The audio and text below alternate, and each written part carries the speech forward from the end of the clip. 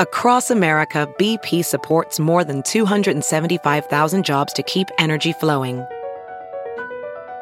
Jobs like updating turbines at one of our Indiana wind farms and producing more oil and gas with fewer operational emissions in the Gulf of Mexico. It's and, not or. See what doing both means for energy nationwide at bp.com/investing in America.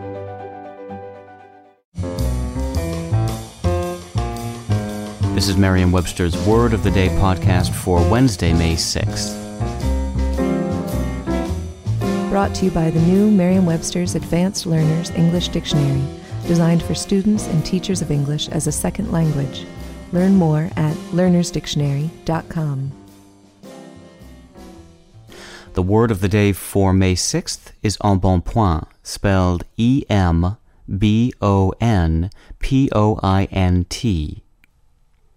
Embonpoint is a noun that means plumpness of person or stoutness.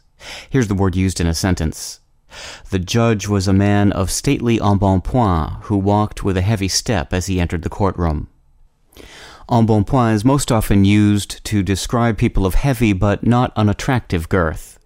It derives from the three-word phrase ahng-bohng-PWANG. It's from Middle French and means in good condition. The word was first used as a noun in English in the 1600s, and it has subsequently appeared in works such as Charlotte Brontë's Shirley in the phrase, a form decidedly inclined to embonpoint. It's in James Fenimore Cooper's Home as Found in the phrase, an embonpoint that was just sufficient to distinguish her from most of her companions. And it's in George Eliot's novel Bede in the phrase, as erect in her comely embonpoint as a statue of Ceres. I'm Peter Sokolowski with your Word of the Day for Wednesday, May 6th. Thanks for listening. Visit the all-new learnersdictionary.com, the ultimate online home for teachers and learners of English. A free online dictionary, audio pronunciations, custom study lists, and interactive exercises are available now at learnersdictionary.com.